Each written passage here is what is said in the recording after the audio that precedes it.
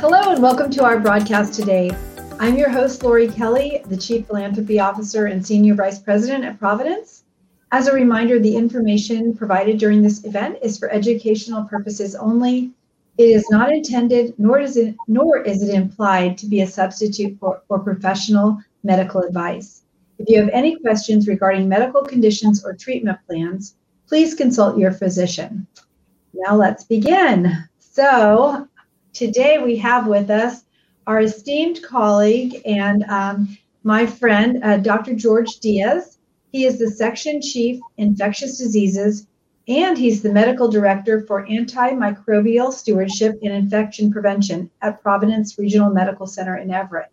He also works for Providence as a system provider informaticist, which focuses on improving the infectious disease care of patients by improving the electronic medical record. So welcome today, Dr. Diaz. It's great to see you again. I'm sorry under these circumstances to talk more about COVID. We thought we'd be on the end of this, but tell us a little bit about what you do. You have many roles within Providence, but tell us a little bit more about that, what your job is. Yeah, so firstly, I'm an infectious diseases doctor, so I see patients just in the hospital. Mm-hmm. Recently, obviously, because of this recent surge, there's been a lot of people with COVID that I've been seeing in the hospital. As you mentioned, I direct our antibiotic stewardship program and infection prevention programs here in Everett, work on informatics. I also teach medical students and residents. We have a residency here in internal medicine in Everett and a medical school that we're affiliated with, which is Washington State University. So I spend time teaching them both on the wards and also in the classroom. And then over the past, since our first patient arrived in 2020, I've been leading our clinical trials program here in Everett for COVID. And also we've been doing clinical research recently on looking at vaccine effectiveness and side effects with our health system. That's fantastic. Yeah. So you were one of the first doctors in the country actually to treat a COVID patient. Isn't that correct? Yeah. Here in Everett, we had the very first patient in the U.S.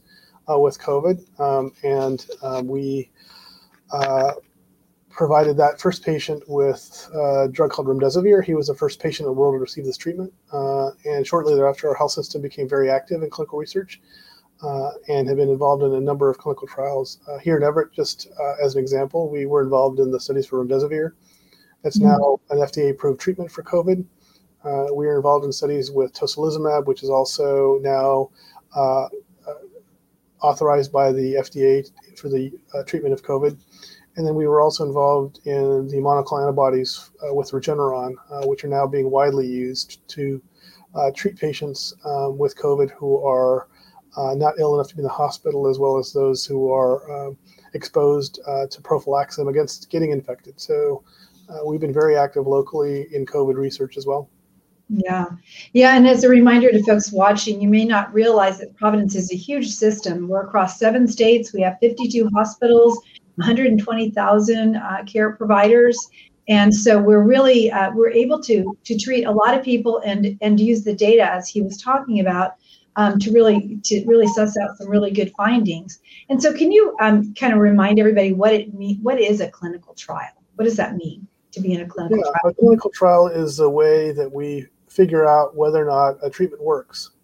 Generally, these are placebo-controlled studies, which means we're comparing a study medication to a placebo to see if there's a difference in the outcomes between getting a study drug and getting a placebo. And in this way, we can prove that the treatment works. And then once we prove that, then all patients around the world can use these treatments for COVID or any other clinical condition that's being studied. Clinical trials are the way that we move forward in terms of the treatment of COVID. And thanks to the many volunteers across our country, we've made important discoveries in terms of reducing the chances of dying from COVID in the U.S. And so these clinical trials and clinical research is very important to help us move forward in learning about how to treat any disease, but it's been particularly helpful in COVID. So remdesivir that you were talking about earlier, how effective has that been in treating people? Yeah, so the drug is an antiviral, which means it blocks the ability of the virus to replicate itself in a person. And the studies from the NIH that were done initially revealed that the people that took the drug when they had COVID had a shorter time of to recovery. They also showed a possible improvement in mortality. Um, and we at Providence followed up on that work, and within our health system discovered that remdesivir reduces the chance of dying from COVID by about 40% if it started at the right time, which means when someone's in the hospital on oxygen. And so we're very happy that we were able to show that work, and that's been published in a journal called Clinical Infectious Diseases, and that's work that was done here at Providence. Wow, congratulations, and thanks for all your work there. So one of the questions I had is, what have we learned over the last 19 months? And that will probably take 2 days to kind of go into detail, but what are the big takeaways that you've learned and that you've shared with your colleagues here? Yeah, there's been so many learnings. I would say that we've definitely made a big improvement in outcomes when people get COVID by these clinical trials with therapeutics. Those are the drugs that we use to treat COVID. These monoclonal antibodies and then these treatments that we use in the hospital are saving lives. But while that's extremely important, of more importance are the vaccines. Because the vaccines that we have available prevent people from even getting sick. And you can avoid having to go to the hospital and get treatment for the disease if you can prevent it to begin with. And so, an ounce of prevention goes a long way here. And the biggest takeaway, I think, for our country is the importance of being vaccinated. Yeah, absolutely. And right now we're all in the midst of the Delta variant. What is the Delta variant? How is it different from COVID that was out here a year ago? And what are the signs of the Delta variant versus what we had last year? Yeah, the Delta variant. So with COVID, any sort of living thing can mutate and change. And part of that is a result of what is called the natural selection. So for example, bacteria, if we treat them with antibiotics, they can become resistant to antibiotics. That's how they survive and keep growing. With viruses, when they infect people, they can also develop changes in them, and those changes can make the virus behave differently. The Delta variant is a type of COVID that has changed, and it is different from the original strain of COVID in that it appears to be much more contagious. The original strain of COVID that we saw back in January of last year could infect on average 2, perhaps 3 people for every person that's infected. With the Delta variant, it appears that it is much more contagious, and one infected person can infect between 6 and 9 people.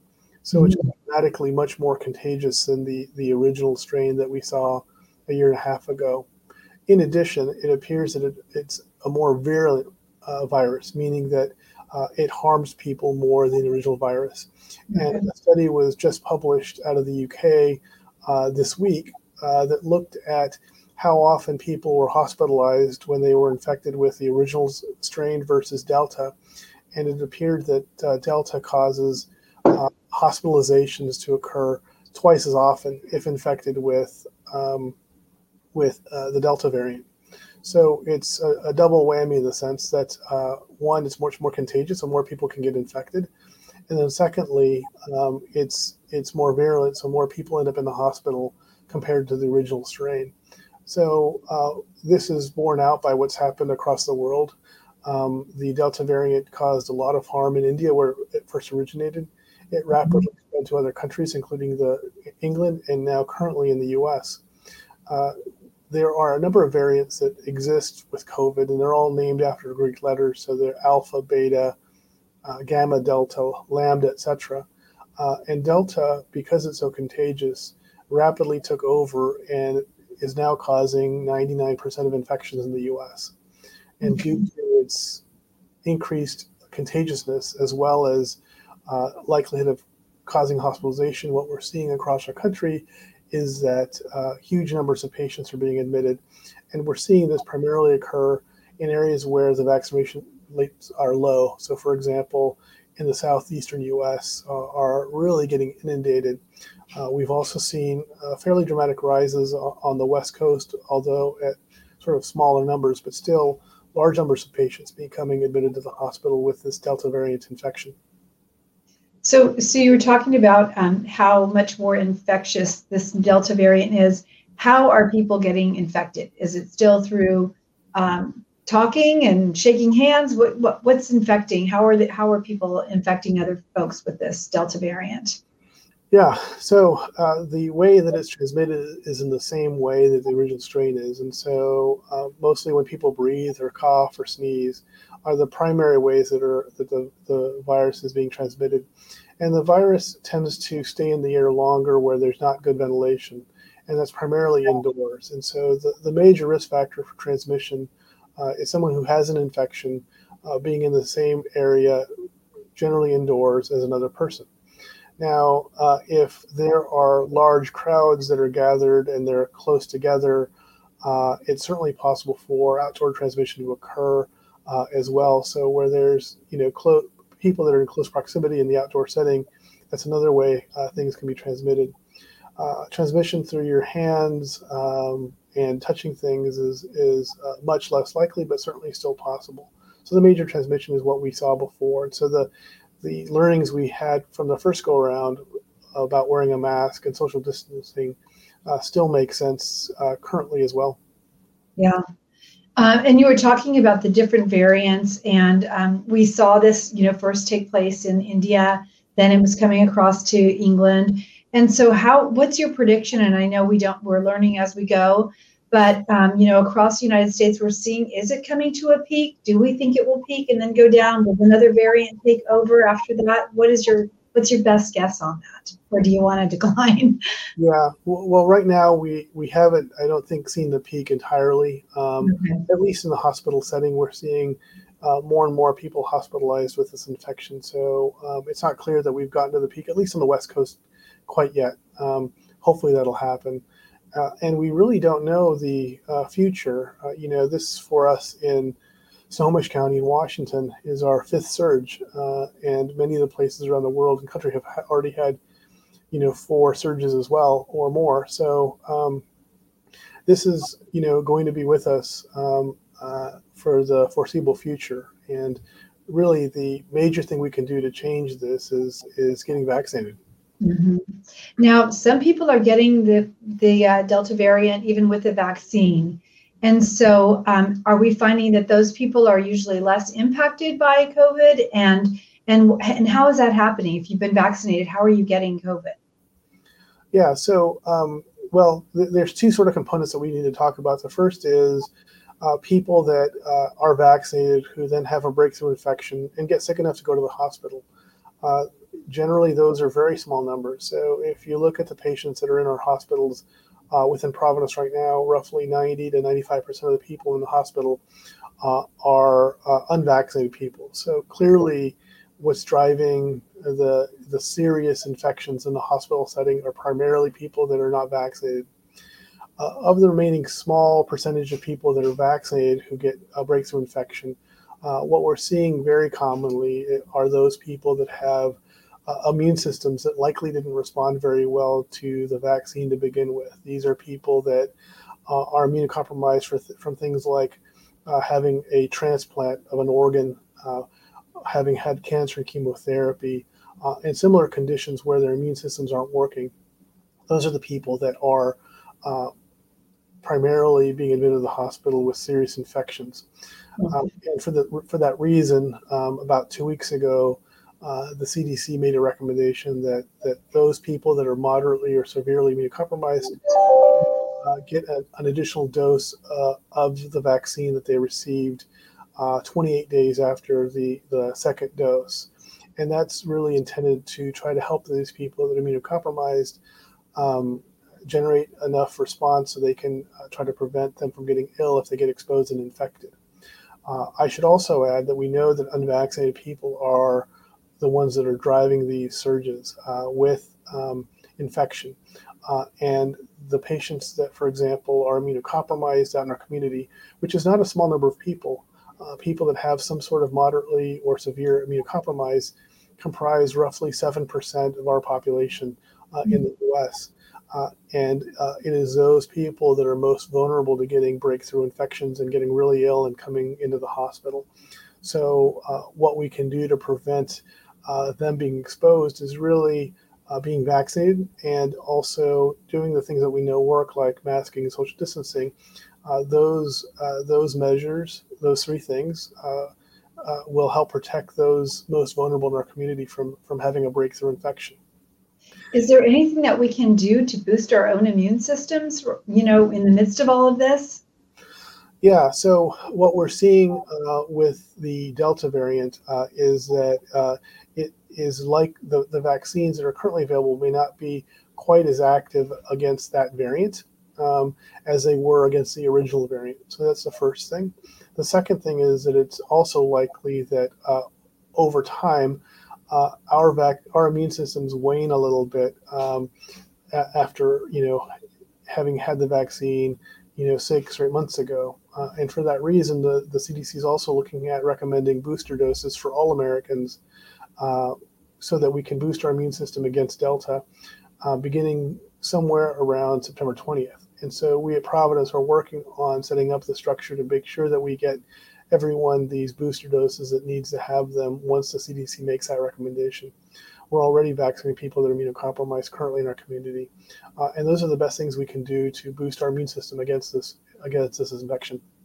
Great. So yesterday that had gone in to get their booster because they've had cancer and they were thinking they were eligible. They got to the pharmacy and the pharmacy said, and it wasn't a Providence pharmacy, but said, no, you've got to wait. You're not under the guidelines at this point. So when can people that have had cancer or know their immune system is suppressed, when can they start to get the booster? When is that going to be allowed? Yeah, so there's a difference between a booster and an additional dose. An additional dose is for people that have moderate or severe immunocompromise. And if you go to the CDC website, cdc.gov, under COVID vaccine, you can read the criteria that are necessary to be able to get an additional dose. It seems likely that your friend could be eligible for an additional dose. So I would definitely check the website and make sure that history of cancer complies with the criteria that's in the CDC website. The second part is a booster. A booster dose is given when someone has had a response to the vaccine, but then over time, usually months, people need another dose to boost their immune response against the vaccine.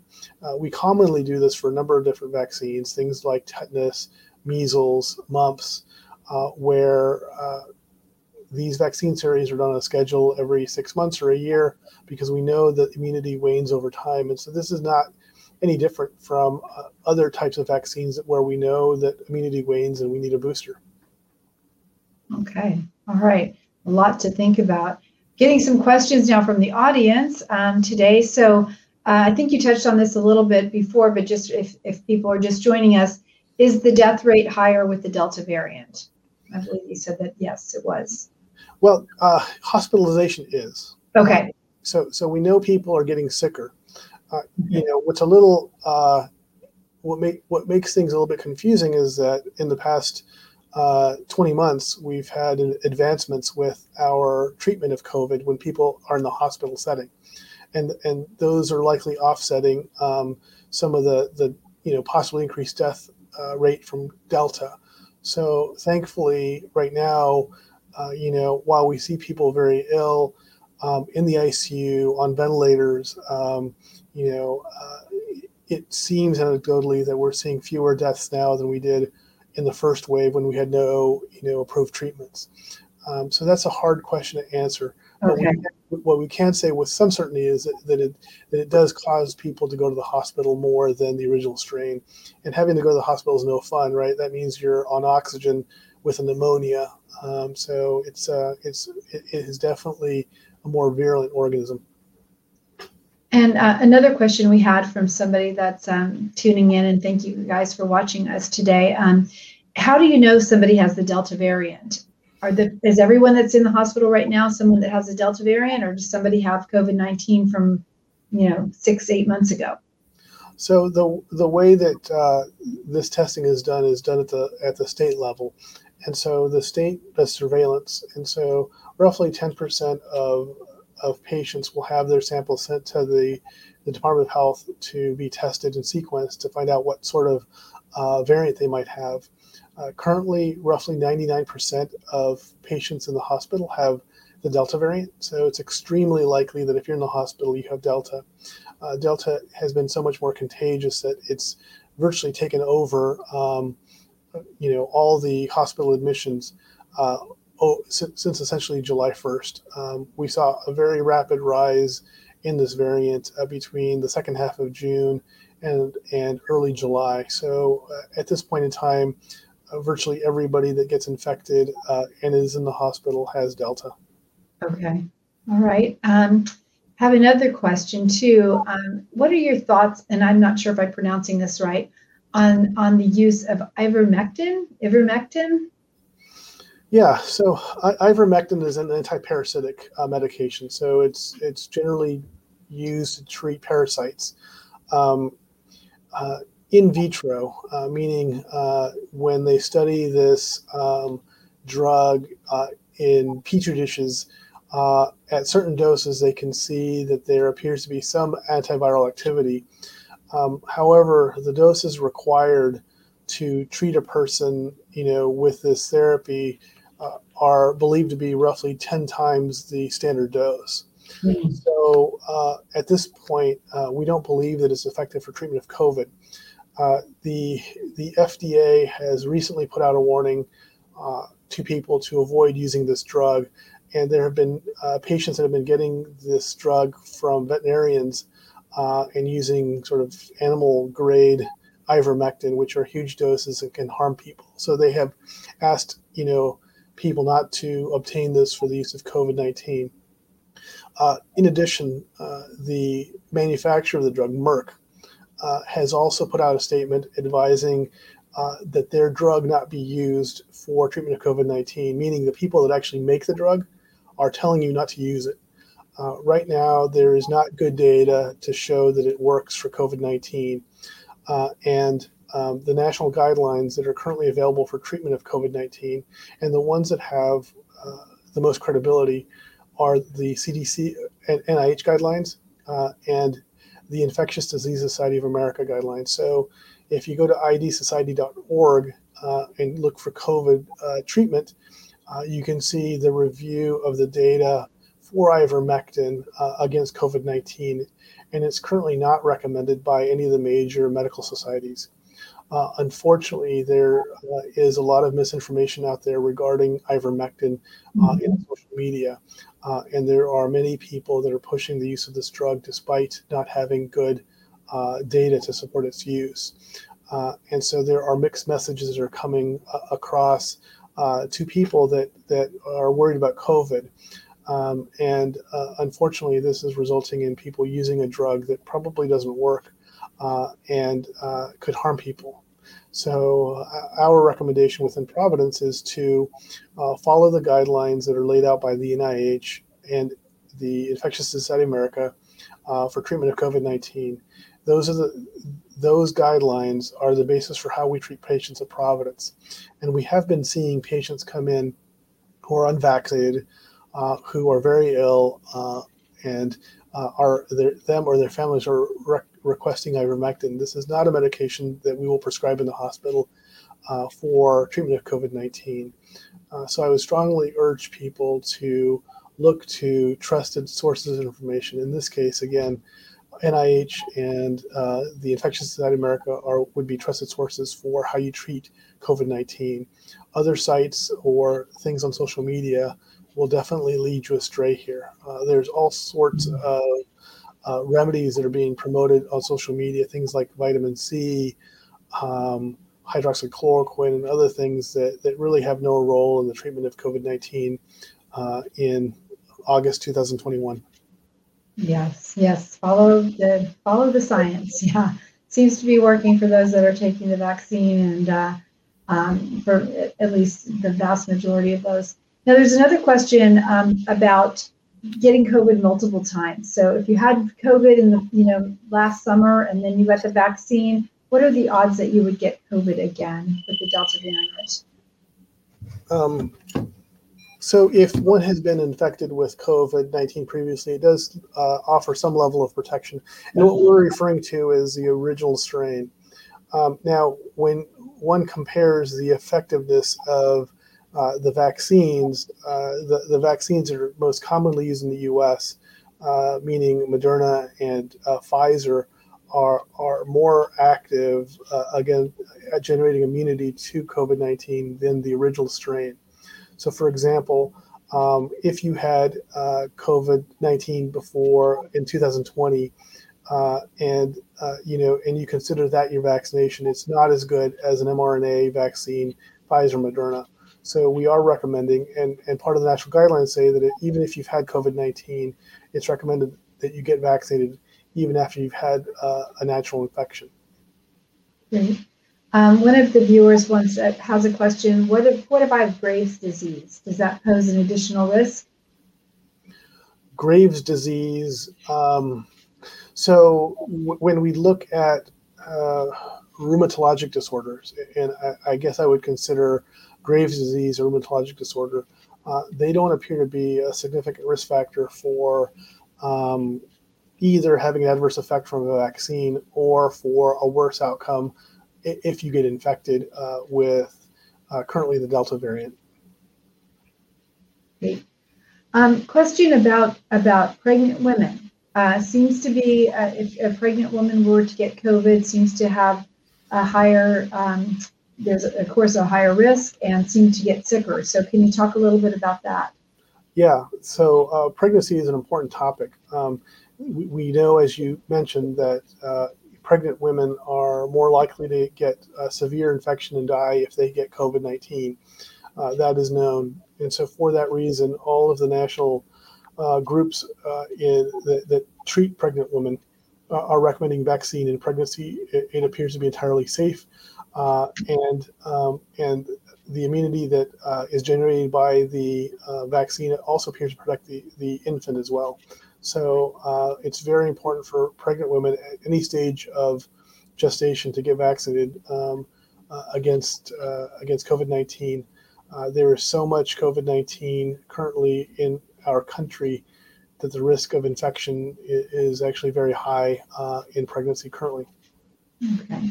And same thing goes for children and babies. So we're going back to school. Everybody's getting their back to school stuff. I know I've got two little twin granddaughters who are going to school in a couple weeks here. Of course, they can't be vaccinated. They're 3 years old. So what do you say for families with children and babies and masking and all of that? Yeah, we're waiting for the data to come out on children under the age of 12. Children ages 12 to 15 are now eligible to be vaccinated, and they have the same degree of protection as an adult against being infected.